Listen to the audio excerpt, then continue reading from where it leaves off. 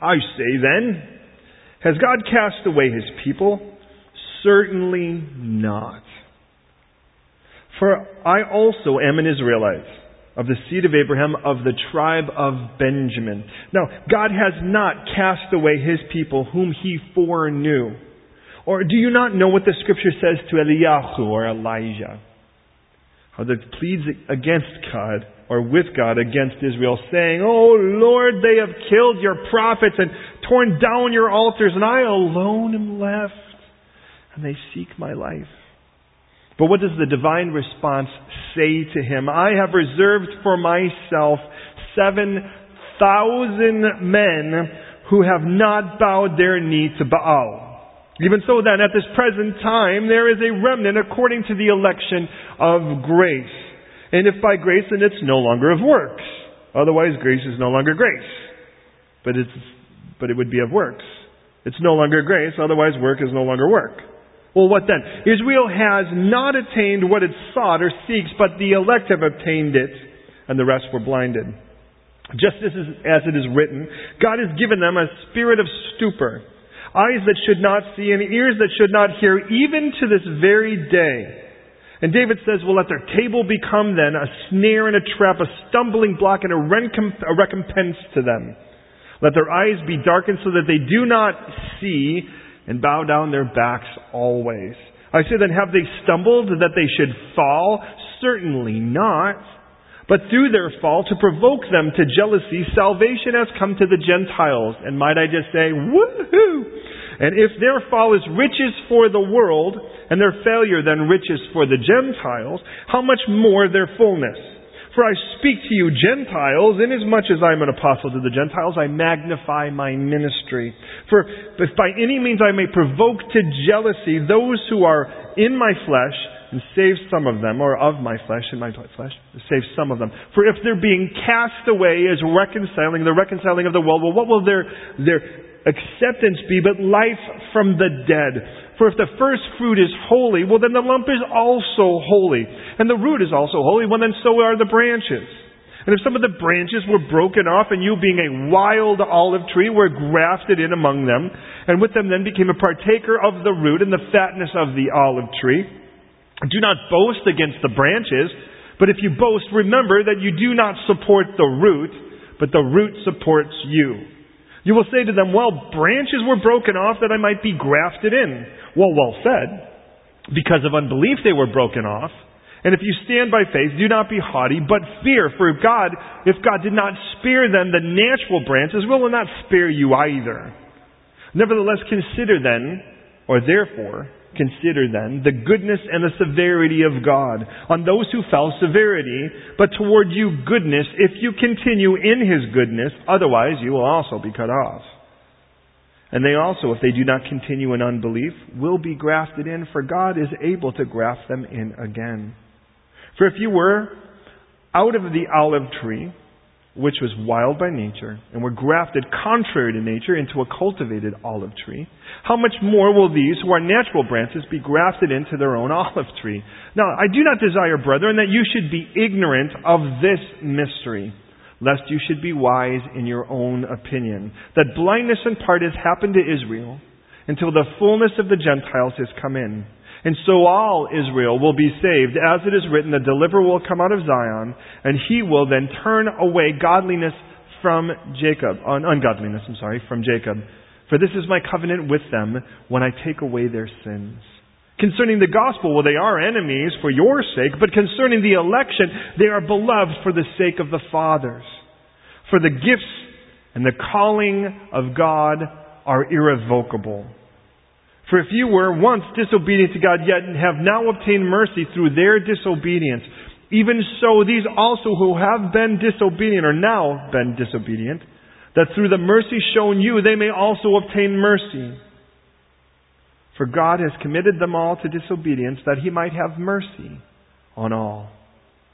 And if you go, what? Well, then you'll be brought to the same place that Paul is. Look at what he says. He breaks into this place where he's just like, my mind is oozing out of my ears, and I'm going to praise Him for it.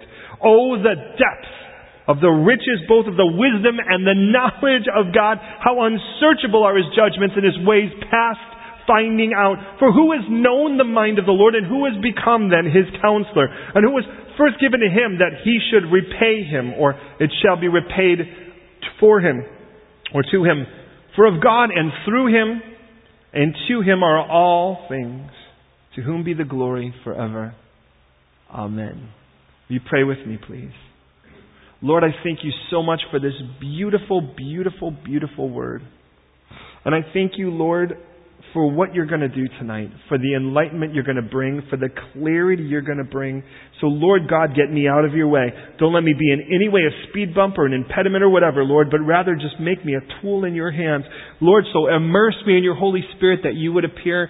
Fill me to overflowing with your Holy Spirit, that you would speak and teach through me and to me, Lord, that I would be ministered to and that I would be ministered through.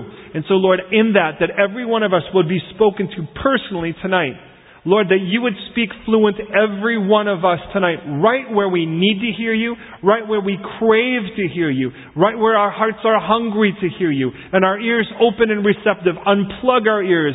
Open our hearts, Lord, and let tonight be a powerful night where we truly are ministered to so profoundly, Lord, that even the way we look at your word and the way we look at you is deeper and more beautiful.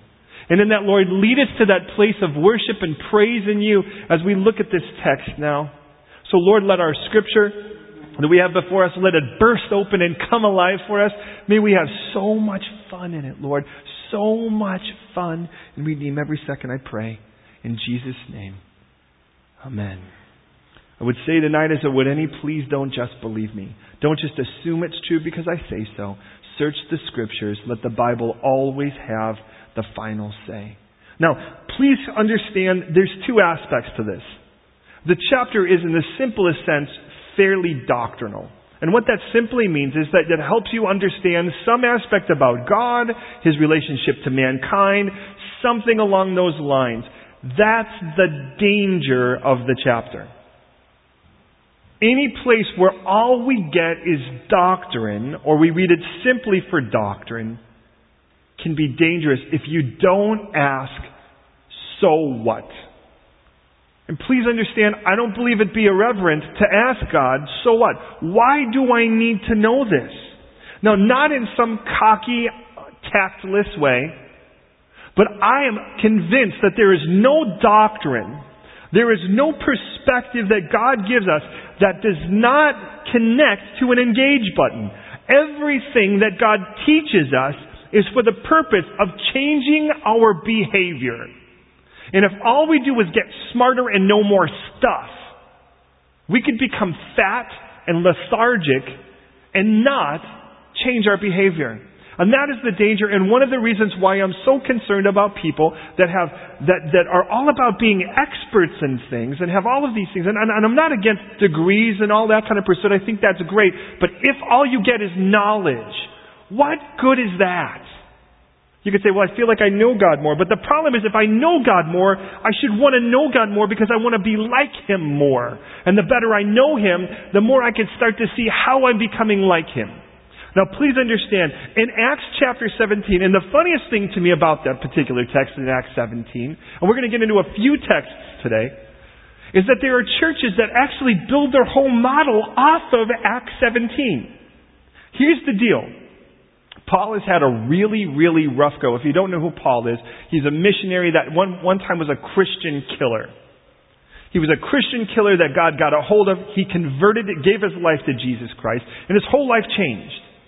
And now all of a sudden he stopped just simply being somebody that chased after Christians to kill them, and now he preached the same gospel that he tried to destroy before that point. And this guy has no problem getting in your face. This guy has no problem getting in there and clearly telling you this is what it is. And he goes and he heads up through the Aegean Bay, the area today that we might call sort of the area of, well, it's arguable, but it's the area of Greece, the area of Macedonia. That's kind of what we're looking at. Thessalonica, Philippi, Berea, those are places up there. And every place that Paul goes, it's a really rough route for him. I mean, he runs for his life.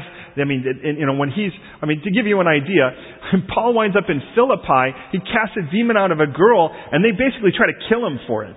They throw him in prison, they beat him, and then they find out that he's a Roman citizen, and that's a bit rough. Because you can't just do that to a guy that's a Roman citizen. So they kind of escort him out. He gets a parade, but they're kind of like, don't come back. He gets into Thessalonica. He preaches the gospel, and the whole town rallies up and tries to kill him. They try to harm him and persecute him. I don't know. Anyways, you get the idea. And abuse him. Like, it's almost redundant and saying the same thing. And so he flees from there about another 10 miles west, and the people of Thessalonica hear about it, and they hate him so much, they take the 10-mile ride over just to try to kill him in another town in their area. Now understand, this is at a time without cars. So understand, when Paul kind of leaves the area, I think he starts doing one of those ministry checks. Is this thing really working out? He had left Timothy, his traveling companions, he had left them up in Macedonia to make sure that the churches get founded, because it doesn't seem like anyone wants to kill them at the moment. Paul, on the other hand, he heads down into Athens. Now, he has traveled quite a distance now, a couple hundred miles. And as he's traveled down into Athens, this is a very different place from the places he had up here. Now, understand, the whole thing is sort of shaped like an old 1950s haircut from a girl. This is kind of the bay. And this whole area up here that is Macedonia, down here now, this is the area of Achaia, or we would say today the area of Greece. So there's Athens and Corinth. Now, he arrives in Athens, and the joke about Athens, to this day, by the way, is that there are more idols than people in Athens, which, by the way, is still true to this day. You can go to Athens and buy the most obscene things you'd think that guys would have invented in junior high. Anyways, but with that, Paul kind of shows up, and what he sees is he sees like there's idols to everything. And Paul, basically what he tries to do is he's like, how do I engage this culture? Sounds really nice, doesn't it? How do I engage this culture? So Paul starts to speak to them. And he says, now listen, I recognize you guys are spiritual people. You're religious people. Now please stop before we go any farther. And again, don't just believe me on any of this. Search it for your own. Have you ever had anyone say that to you, like they're trying to draw a bridge with you?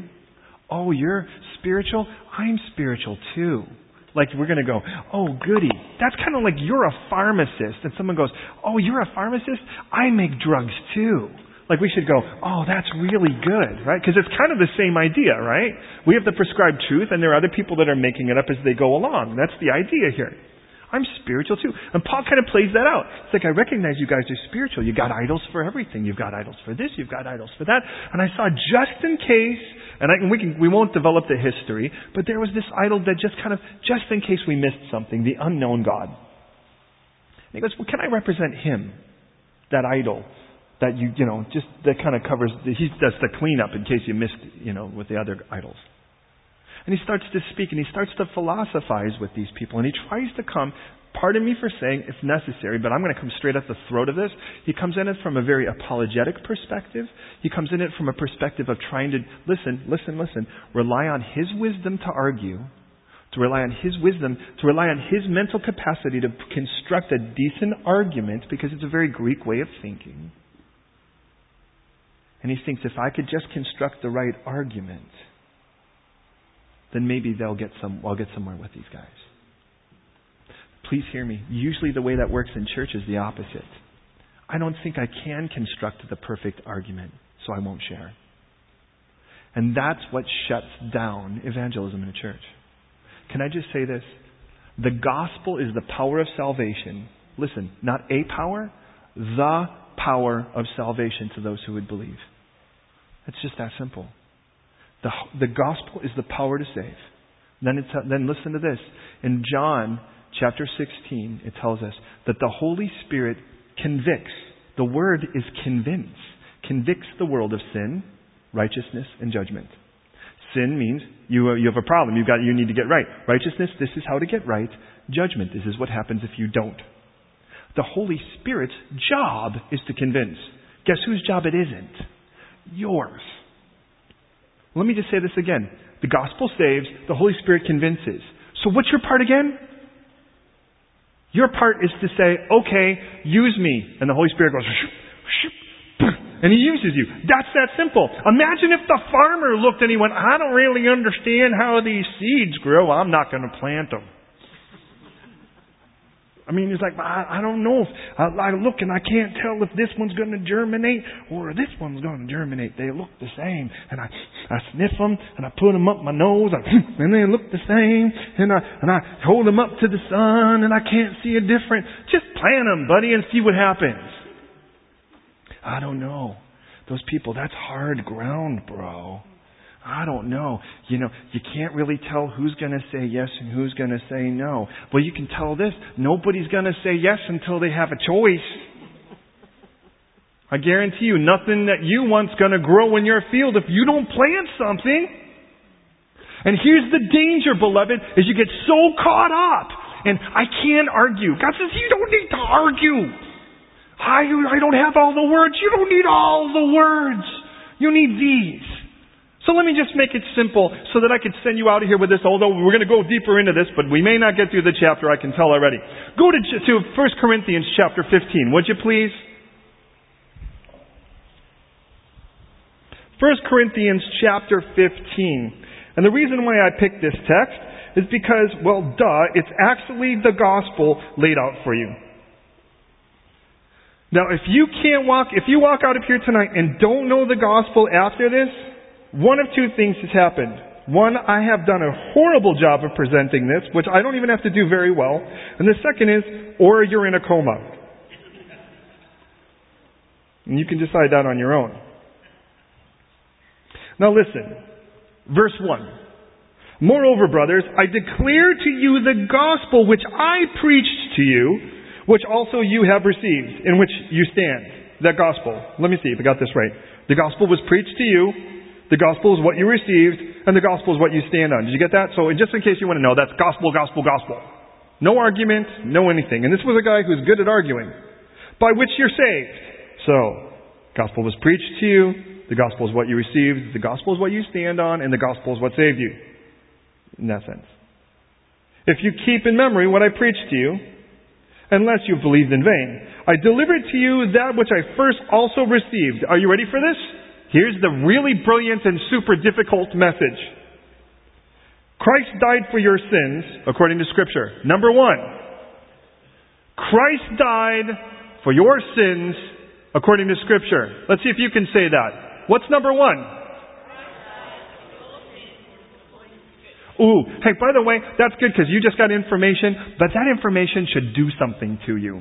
If you've accepted the gift of Jesus Christ, notice what just happened here. Your sins have just got washed away. Listen, number 1, Christ died for my sins and your sins according to Scripture. Christ died for your sins according to Scripture. Your turn. That was worse than the first time. Let's try that again. Ready? And Christ died for your sins according to Scripture. Did you get it? That's number 1. Well, that was really rough. And a woohoo. I was hoping there would be a woohoo in there somewhere. Listen, second, ready? Here's the second one. This is really difficult. He was buried. What's number 2? Okay, good. I'm sorry, what was number 2? Yeah, you could be brand new. You could have never stepped foot in a church before. You got number 2, didn't you? He was buried. What's number 1? Beautiful. And what's number 2? He was buried. Did you get it so far? Okay, here's number 3. I know it's going to be rough. Listen. And he rose again on the third day according to Scriptures.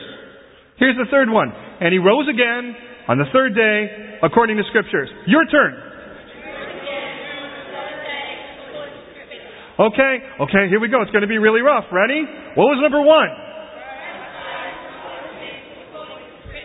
And a woohoo. What's number 2? Yeah. What was number 3? He rose again on the third day according to Scriptures. You get it? Now listen to the rest, okay? Listen. After that, this is according to Scriptures, and then he was seen by Cephas, and then the 12. After that he was seen, he was seen of above 500 brethren at once, of whom the greater part are still present, and some have fallen asleep. And then he was seen by James and his apostles. And then here's the last thing, ready? And he was seen by lots of people. How's that? And he was seen by lots of people. There you go, right? Now listen. I just gave you the power to see people saved. You realize that? It was a life raft. It's a life ring. It doesn't have to be pretty. If you're drowning, I'll take it. It can be pink with little unicorns. I will take it. If it's going to save me, I'll take it. It can say, the guy that's on this thing's a loser and a dork. It's okay as long as it saves me. As long as I'm humble enough to know that I need to be saved. Listen, Christ died for your sins according to Scripture. He was buried. He rose again on the third day according to Scripture. And then He was seen by lots of people. Did you get that? That's the whole gospel message. Now listen, Paul, we're back in our story now. Paul is in Athens. And he doesn't do that. And one of my favorite verses in chapter 17, listen, it says, all the Athenians did was nothing but talk about and hear the latest thing. That is philosophy in a nutshell. Listen, all they did was nothing but talk about the new thing. Listen to the new thing. Before I knew Christ, I pursued a degree in philosophy. I actually didn't hand in an integral assignment, argued over it, and got full credit. I actually didn't show up for one of my tests just to see how far I could go with this. Argued, got an A. That's when I realized this thing's a game. These guys are going to go out and sell used cars when we're done. This is crazy. I mean, it was on, giving him a little break. It was on existentialism, so that was kind of helpful. But follow me on this. This is what Paul did, is he kind of looked and he went, okay, we're all about talking and hearing. I've got the new thing to tickle your brain. You know what it's like? It's like playing Nintendo in your head forever. It doesn't really go anywhere, but after a while you could get good at it. So you could brag to nobody else because nobody else really cares. Except maybe a website somewhere where nobody else really exists either. And they're like, okay. You know. And it's like, okay, I'm really good at killing zombies. Well, that'll come in really handy. No, never. Anyways, here's the point. Is that Paul, after all of this experience, and they said, and the place where they sat was a place called Mars Hill. Interesting for what it's worth. And these guys all sat around, listen, they did nothing but talk. They listened to talk, they talked their talk, but they talked their talk and they listened to their talk, and that was their whole religion. And that was the way cool thing. Here's the most amazing thing. At the end of that experience, when Paul was done in Athens, he left Athens and he went to Corinth. And listen to what he says at the beginning of Corinthians. You know that when I showed up, I resolved to know nothing and to share nothing but Jesus Christ and in Him crucified. Do you know what that said? After Athens, Paul sat down and he said, how did that work out? That was terrible. Here's the interesting thing. Paul had gone up to Philippi. They beat him and imprisoned him. Where, by the way, they're praying at night, if you remember, singing hymns, and God does the jailhouse rock. And then from there they go to Thessalonica, and they beat him and abuse him, and they flee. He goes to Berea. Preaches the gospel, they beat him. Prison. Preaches the gospel, they beat him, he runs. Preaches the gospel, they gather together to beat him, and he runs. Right? He gets down here, sort of preaches the gospel, sort of really not, lots of persecution. And if all you were about was just making sure your life was cool, you would have concluded, that's my new ministry. My new ministry is just talking about theology. But it wasn't about preaching Jesus, who died for your sins, according to Scripture. He was buried, rose again on the third day according to Scripture, and was seen by lots of people. Who wrote it down? Now please hear me. If that is the gospel, and the Holy Spirit has to convince, now He might use you to do so, but you never have to be the one who constructs the argument, because it's, and Jesus says, stop thinking about it. Stop overthinking it. When the Holy Spirit has you in a situation, He'll do the talking. Isn't that what Jesus said? By the way, even if you're brought in front of kings, even if you're brought in front of guys that could go, and that's enough and your head gets lopped off.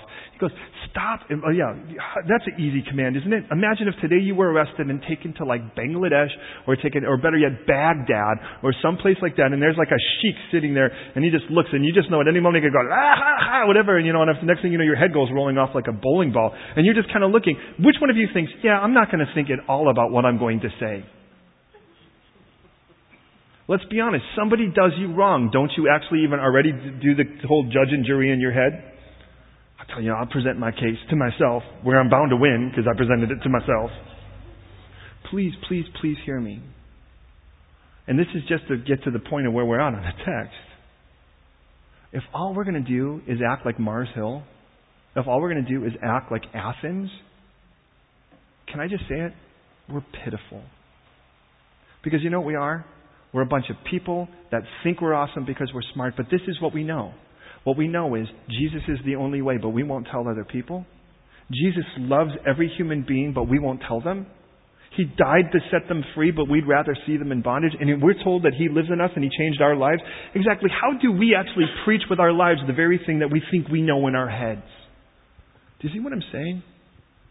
And there's the danger, my friends. Hey, look I'm not telling you need to stand out in the street corner unless God is. But don't you dare criticize a guy on the street corner if you're not sharing at all.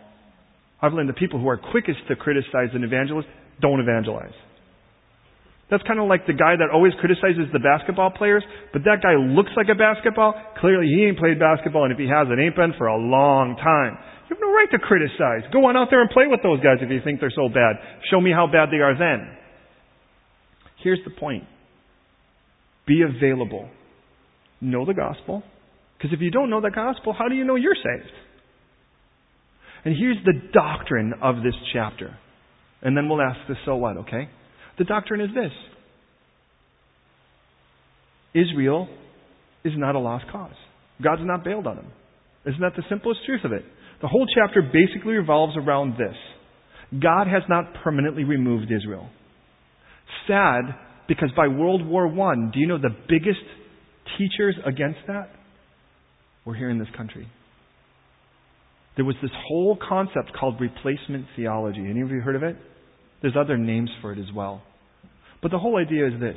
God has permanently vacated Israel. He has nothing to do with them anymore. And the church now is the replacement. Now, in the chapter, what he makes clear is God has a missional statement for the church. Israel was supposed to be a light. The church is being a light. But God has specific promises for Israel. And those specific promises for Israel still belong to Israel. And that is fundamental. And the whole point of it, Paul says, look, do you think God has just said, all right, well, fine, let's just let all the Jews go to hell?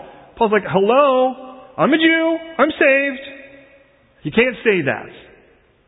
You can't argue that with a guy who's saved and Jewish, like Paul was. Do you get it? Now, that's the basic point of the whole chapter.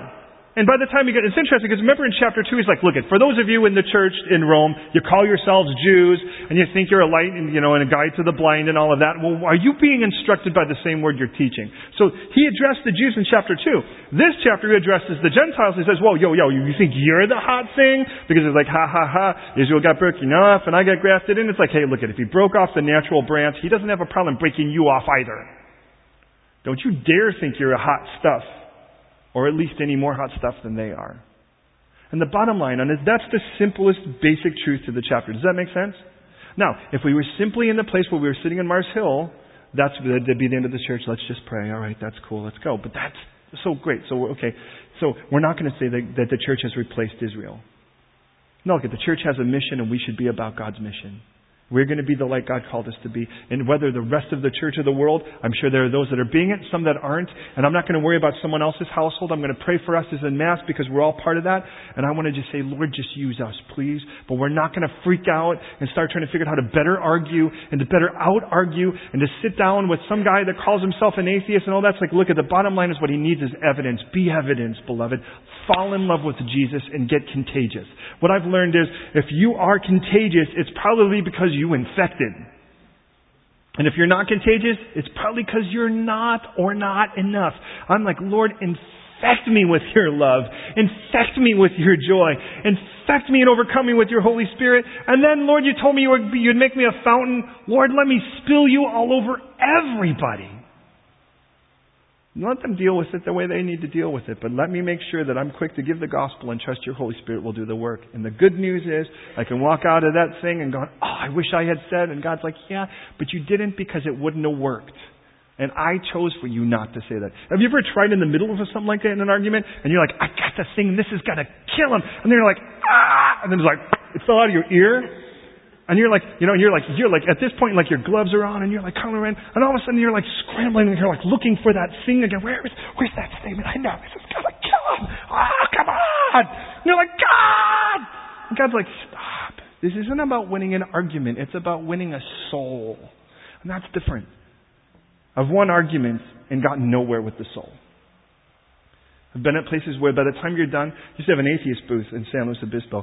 And boy, you'd sit with those people, and by the time they're done, they're just like, stop, okay, I agree with whatever you say, I just agree. Okay.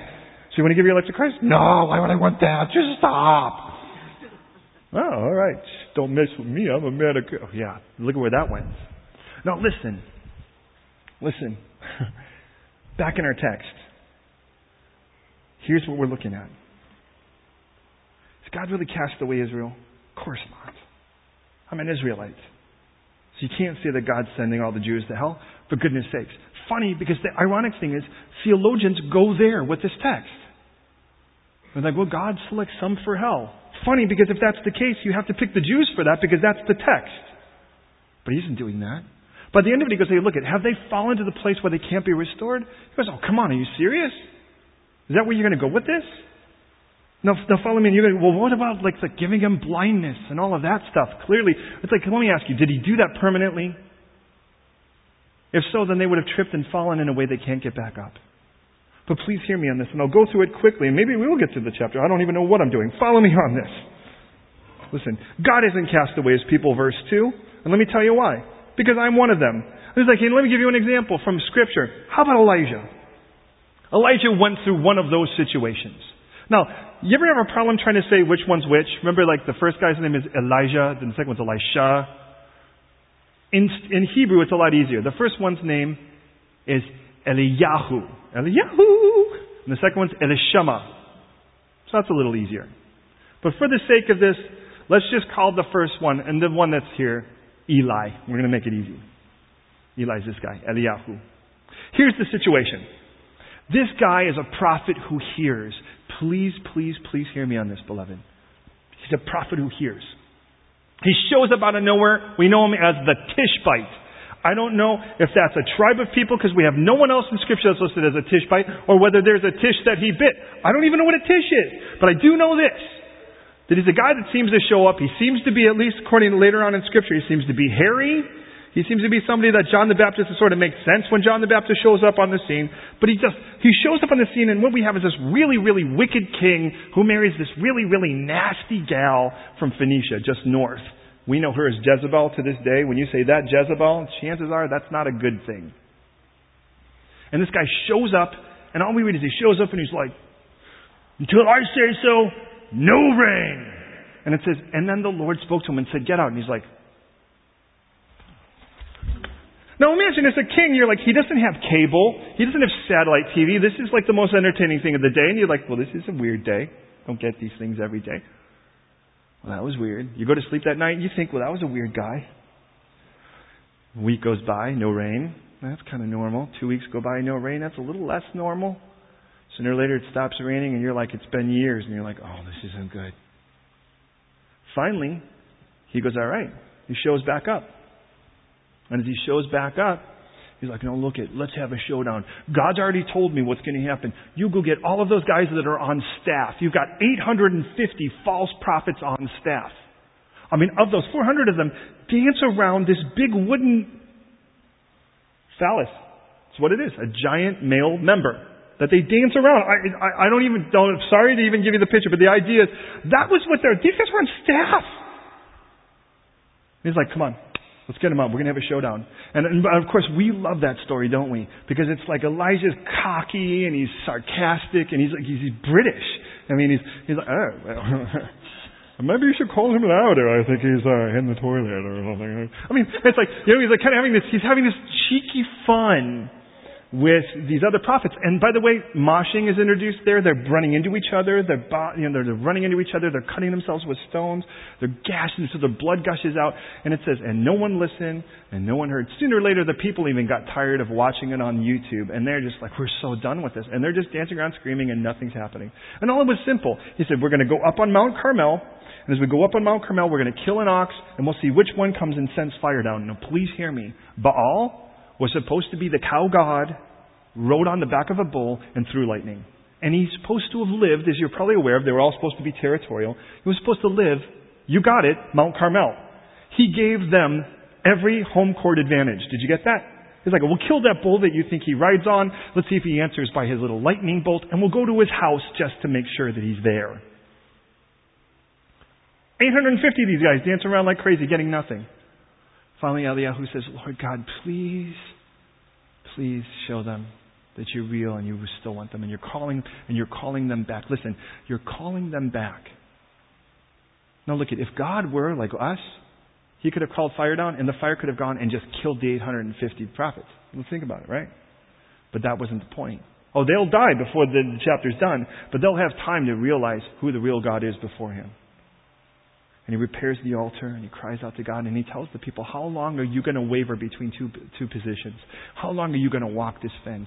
How long are you going to go, give me a little bit of heaven, but until then I'm going to walk in the world? How long are you going to do that? How long are you going to be like, I just really, really want everything the world has to offer, and then I'll try to cash in on heaven later? How long are you going to do that? And so he's like, all right, Lord.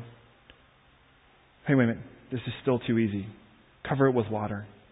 Cover it with water. Cover it with water. Which, by the way, don't you think that might be a little rough? It's been a drought for 2 years. So you're taking the king's water, you're taking everyone else's water. And he's like, all right. Y'all ready? Bam! And poof! Yeah, see how about that, huh? How you like me now? Now listen. Now, and all of a sudden people are like, okay, the Lord, He's God, the Lord, He's God, the Lord, He's God. Right? And listen, this is my man. Everyone likes this, right? Everyone likes this guy. God says something, he listens, and he's in. I mean, he showed up and he said, look, it's not going to rain until God said so. Bye. And off he goes. And he's like, all right, hey, so you're looking for me? Let me tell you what. God told me this is it. And that's been the whole thing. And then he goes, now, after all of that, he goes, now look, there's going to be rain. Tell the king there's going to be rain. He heads down. And by the way, Usain Bolt got nothing on Eliyahu. And he starts praying. His assistant's there. And he goes, look, the Lord's told me. But his assistant goes, okay, tell me what you see. Look, I'm going to hear, you're going to see. I'm going to hear, you're going to see. So what do you see? What do you see, man? I don't see anything. I don't see, no, the Lord's told me. The Lord's told me. I hear it. I hear the sound of rain. I hear it. And this guy, his assistant, that's Elishama, that's the second guy. He finally goes, okay, I see a cloud, but it's just like the size of my fist. And he goes, all right, well, you better get going then. It's like, come on, it's just a little cloud. We know what that's like here, don't we? A little cloud, and all of a sudden you blink and it's like, right? So here we are, and all of a sudden Elijah goes and he kind of tucks it, he grabs that back of his muumuu, tucks it in, and then, and here's the king, he's in his chariot, and there's Elijah just going, right?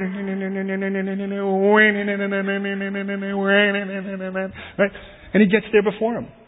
Now, up to this point, I love this guy. He hears, he obeys, he does.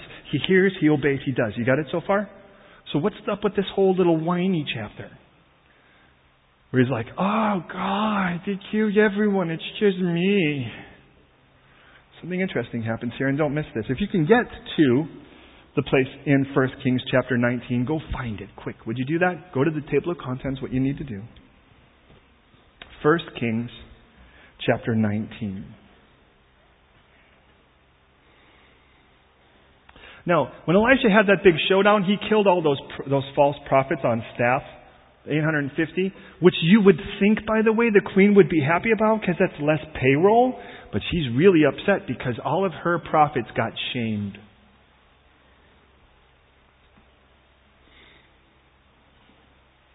Did you get there? Some of you?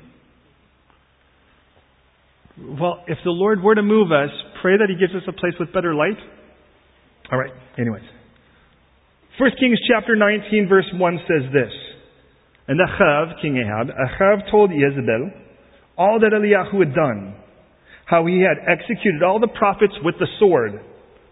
Then Jezebel sent a messenger to Eliyahu saying, So let the gods do to me, and more also, if I do not make your life as the life of one of them by tomorrow about this time.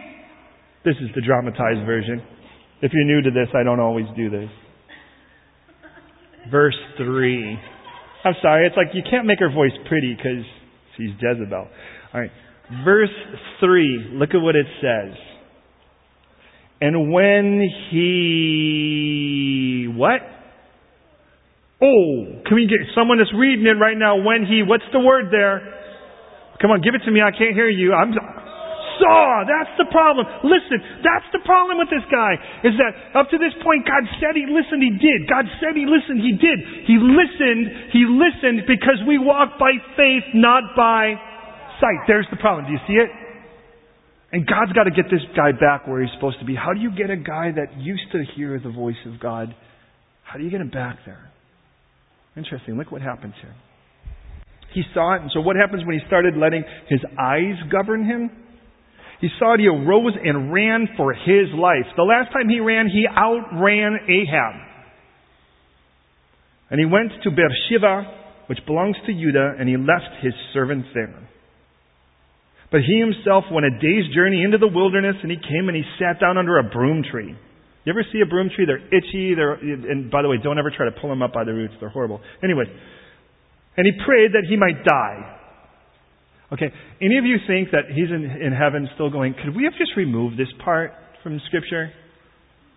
Just let me die. Any of you ever been there? Have any of you ever been there because your faith in Christ, somebody's made your life miserable because of your faith in Christ? You're in good company. I'm not telling you you should do this. You could actually live a life that actually betters this man here in this situation. Listen. Lord, take my life. It's enough. Take my life. I'm no better than my father's. And as he lay and slept under the broom tree, suddenly an angel touched him and said, get up and eat. So he looked, and there by his head was a cake baked on its coals and a jar of water. So he ate and drank, and he laid down again. And the angel of the Lord came back a second time and touched him and said, get up and eat. The journey's too great for you. So he rose, ate and drank. And he went in that strength of that food, those two big meals, which clearly tells us he wasn't eating Chinese food because you're hungry in a half hour. So he went, and on the strength of that, for 40 days and 40 nights, as far as Horeb, the mountain of God. Now let me ask you something. Does anyone know the other name for Mount Horeb? Excellent. Say it loud. Mount Sinai. Does that sound familiar, beloved? That was the place where Moses met the Lord. That's where we're at in Exodus. And he went into a cave. Because after these moments, pity parties usually wind up in caves. You don't know it. Doesn't look like a cave, but that's where you are. Because nobody wants to go to that party except himself. And he spent the night in that place, and behold, the word of the Lord came to him, and he said, what are you doing here, Elijah? And he said, I've been very zealous for the Lord God of hosts, for the children of Israel. They have forsaken your covenant and torn down your altars and killed your prophets with the sword. I alone am left, and they seek to take my life. And then he said, go out, stand on the mountain before the Lord. And behold, wait a minute, stand on the mountain before the Lord. Does that sound familiar? That's exactly where we're at in our text in Exodus. He stood on the mountain where Moses stood, where God went and covered Moses' face and declared His glory. Do you know, I wonder if Elijah knew that story. And if Elijah knew how God's compassionate and graceful and slow to anger. Because now Elijah's on the same place that Moses was. And God shows up again. This is it. And behold, the Lord passed by. Sounds familiar? And there was a great strong wind. And it tore through the mountains, broke the rocks into pieces before the Lord, but the Lord was not in the wind. And then after the wind there was an earthquake. But the fire was not, but the Lord was not in the earthquake. And then after the earthquake, a fire. But the Lord wasn't in the fire. And then after the fire, what was it, beloved? Still small voice. Now listen.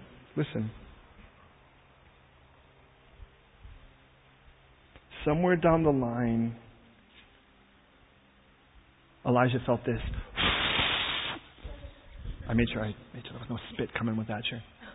Somewhere down the line, something happened and he got blown over.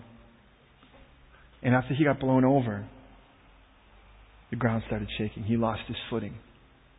Now all of a sudden, how many of you have ever been in an earthquake? I know you probably have. I've actually jumped over a 3-meter desk in the middle of an earthquake because I had 2 really cool, gorgeous, antique, like 1,500, 2,000-year-old pots that were about roughly the weight of Jenny that were up on a thing, and they were coming right down, and I thought, I'm not going to be under that. Well, anyways, it was amazing. That's probably the last time I'll ever jump that far again. Anyway, so follow me. The wind starts to blow, the ground starts to shake, and then comes the fire inside. That's exactly where Elijah was. And it'll happen to you too. You know what happens? Somewhere you start looking, and when you start looking, you feel this thing, and you're going, look what I'm feeling. Then after you get the feeling, I'm like losing my footing. Man, I'm just trying to find a new place to stand. As I start to find a new place to stand, because it seems like my world's being rocked right now, the fire burns inside of me. I'm like, oh, God, what are you doing? What are you doing, God? But I'm looking.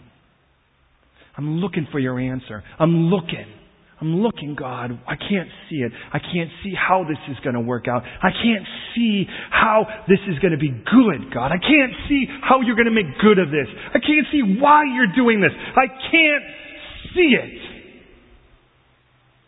See what God's doing? And finally he goes, now, can we talk? What God just did with Elijah, he needs to do with every one of us, and that is that he needed to get us back to listening. Because when Elijah listened, he was unstoppable. It didn't matter if there were 850 guys on payroll that had unlimited bank accounts. It didn't matter whether they had all of the media and all of the governments. It didn't matter if they had all of the popular opinion and everybody was wavering so it looked like you were alone. It didn't matter because he was listening. And we open up that book and we're listening. Where we would look, but what we're looking for is Jesus. We're not listening. And if we don't listen, where are we going to be? We're going to be looking for you know what we'll be looking for? We'll be looking for the fresh wind. And we'll be looking for the fresh ground-shaking experience. And we'll be looking for the fresh fire. But we won't be listening for the voice. You know what will happen? Oh, the fire will come. And the ground will shake. And the wind will blow. And we'll be just as bad as we were before. We won't be able to figure out how we're still so scared. Because we're not listening. Do you get it? You know what happens, beloved? Great men and women in the ministry fall because of this. Because they start looking out and they start trying to count heads. And they forgot that the one person that's supposed to show up is the Lord. Hey, look, in the end of it all, who do I have to tell this to? The Lord? He's the one who brings you, not me. And I don't hate a lot, but I would hate this. If you would feel like when you walked in the door, I was busy looking past you to see who you brought. I would hate for you to feel that way. Because this is a family here. And as a family, we need to be able to just be stoked. Who cares? In the end of it all, I can guarantee you there's one person I know that's going to show up at this church because he told me that. And I'm listening. Some people say, how big's your church? I'm like, it's infinite. Because Jesus shows up and the heaven of heavens can't hold him. And people usually go, oh, bless your soul, you're that small, aren't you? How big's your God, man? Please hear me. The Lord is here, and if the Lord is here, I expect to encounter him. If you don't encounter him, can I just be honest and say, that's your issue. I'm having the time of my life. And I think I speak for a few of us, if not all of us here. Okay, look at. We've got a couple short minutes left. Let's get back into our text. I hope you've enjoyed the scenic route with me. I love this. Oh, the last verses, by the way, of that whole thing. What are you doing, Elijah? And he says that whole thing. I'm alone left and all of that. And finally the Lord says, I've reserved for myself in Israel those whose knees have not bowed to 7,000 of them. Don't stop it. Stop this. Stop looking around to see who else is doing what you're doing. because some of you will stop doing it because you'll be convinced nobody else is. Or you'll see somebody else do it and you're just convinced they do it better. And neither one of those is healthy. And you know what you do when you do that? You stop listening. If the Lord called every one of us to walk from here to Camden Town Station tonight, and every one of us but Chris prayed, and just prayed.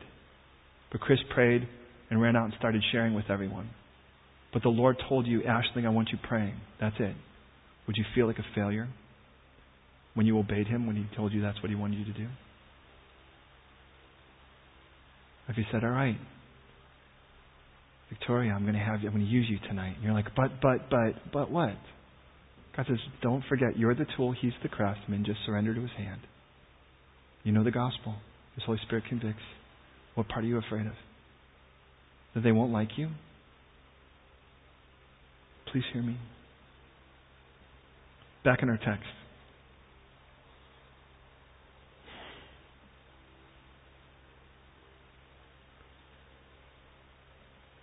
Elijah says, Lord, verse 3, back in our text. Lord, they've killed your prophets. They've torn down your altars. I'm alone and left. And God's like, you know you're not. They seek my life. What does the divine response say? I've reserved for myself 10,000 men who have not bowed the knee to bow. To Baal. Which just means master, by the way. And then he tells us, look, you can't have grace and works as the root of your paradigm. It's only one or the other. Those that are His still are by God's gift. The issue is, well, who did God offer the gift to? Everyone. The issue is who took it. Other people pursued it, but they pursued it by their own works, and they refused God's gift for their own earnings. What we've earned is death. What God gives is life. Choose which one. Choose which you want to cash in. God's gift or your paycheck.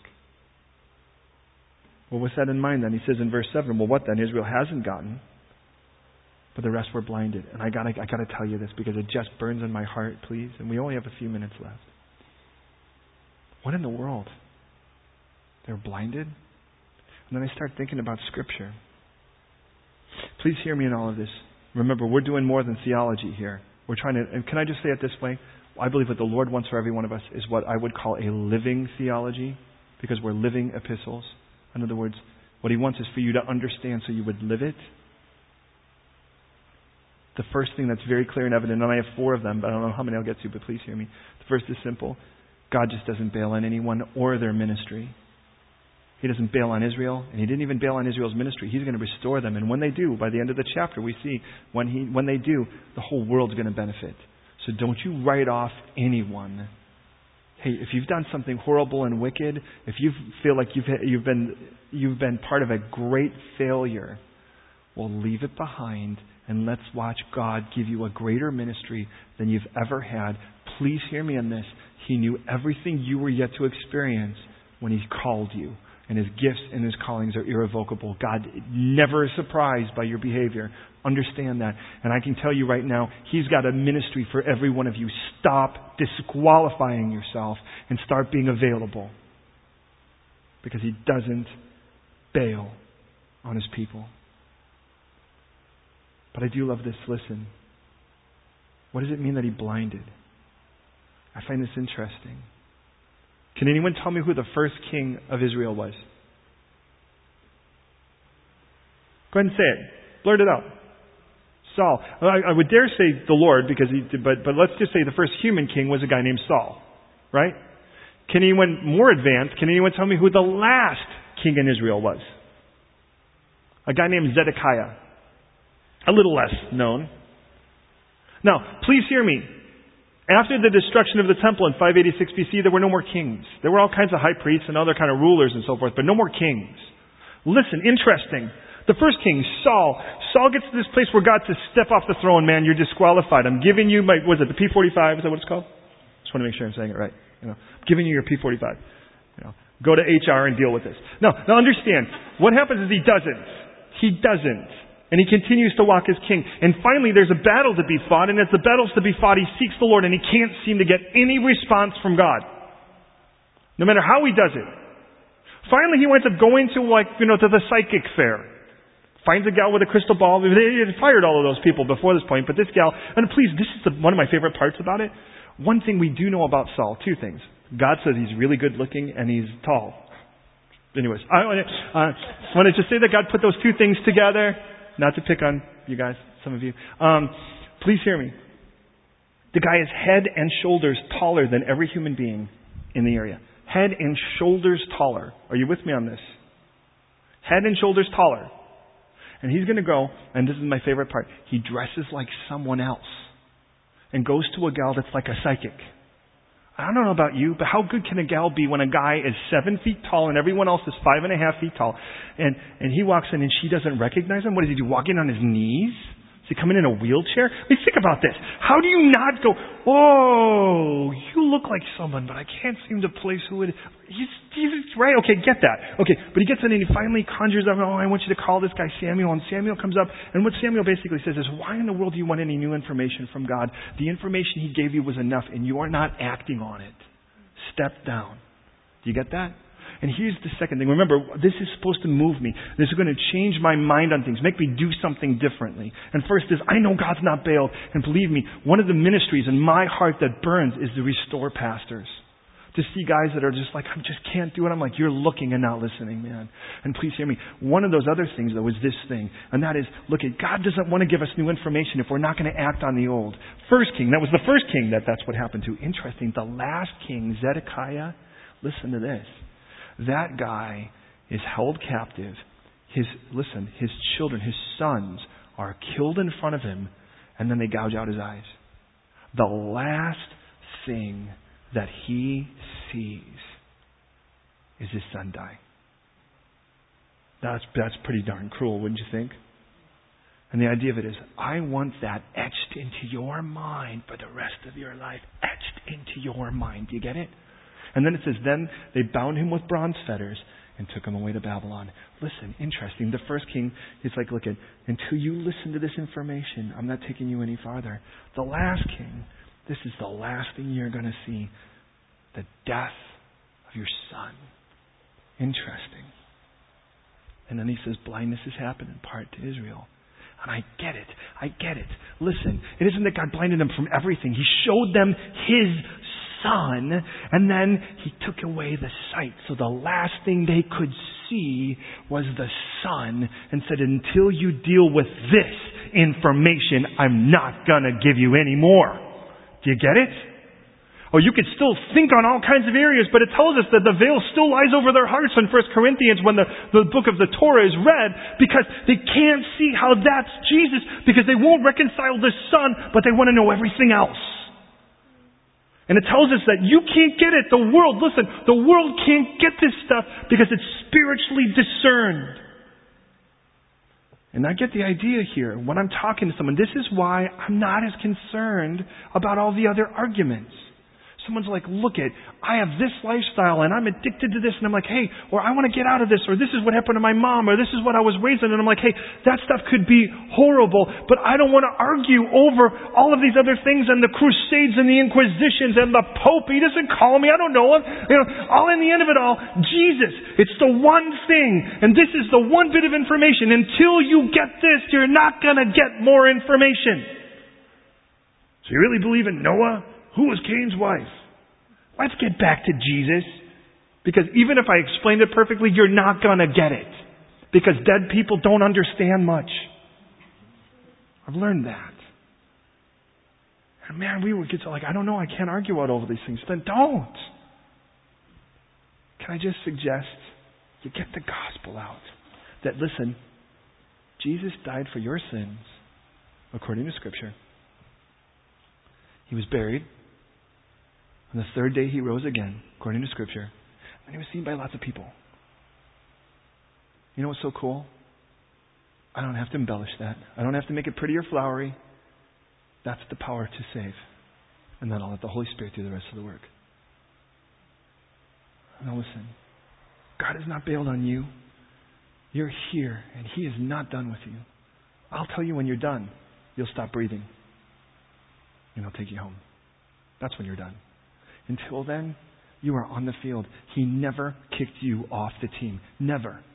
Or you'd think, well, because of this or this situation, or because I feel like maybe I'll just be able to sit on the bench. God doesn't have bench warmers. Every person on the team plays the field. And that's you. And that's you. And that's you. And that's you. And beloved, please hear me. God hasn't bailed on the Jewish people. I've heard people say, who goes to Israel? Who sees people get saved there? Can I just say, we do. We've been there over 20 times, and I can tell you, we've watched whole groups of people give their life to Christ who to this day are in ministry. So don't tell me about people don't get saved. You know why? Because the gospel is the power of salvation. I didn't have to actually hang tefillin on it, the little tzitzit, or try to get the little peyot to get a big hat or any of that other stuff. Now, hey, that's cool for some people, but in the end of it all, I didn't have to beat someone with a matzah. In the end of it all, I just want to give them the information. It's like, look, until you deal with this, you're not going to get much more. So blindness has happened, but let me tell you, the blindness has happened in part for a time. But listen, all of God's chastising is temporary for permanent results. And He'll do the same with you. You ever have times where you're like, I just don't feel God? Are you looking? Or are you listening? Okay, let's wrap this up, okay? Listen. They obtained, the rest were blinded. God gave them a spirit of stupor. My last thing, and we'll pray. That should not see to this day, should hear to this very day. And can I just say, this stupor word, stupor word. Please hear me.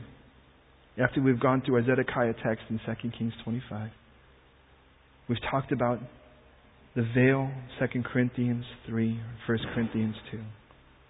This word, protonenetius, is the word that means to tingle or to prick. The spirit of stupor. And every one of you knows, because some of you are probably experiencing it right now. Have you ever thought about how brilliant God is? When your body isn't getting circulation to a certain part, what happens to that part of your limb? I'm sitting on pins and needles.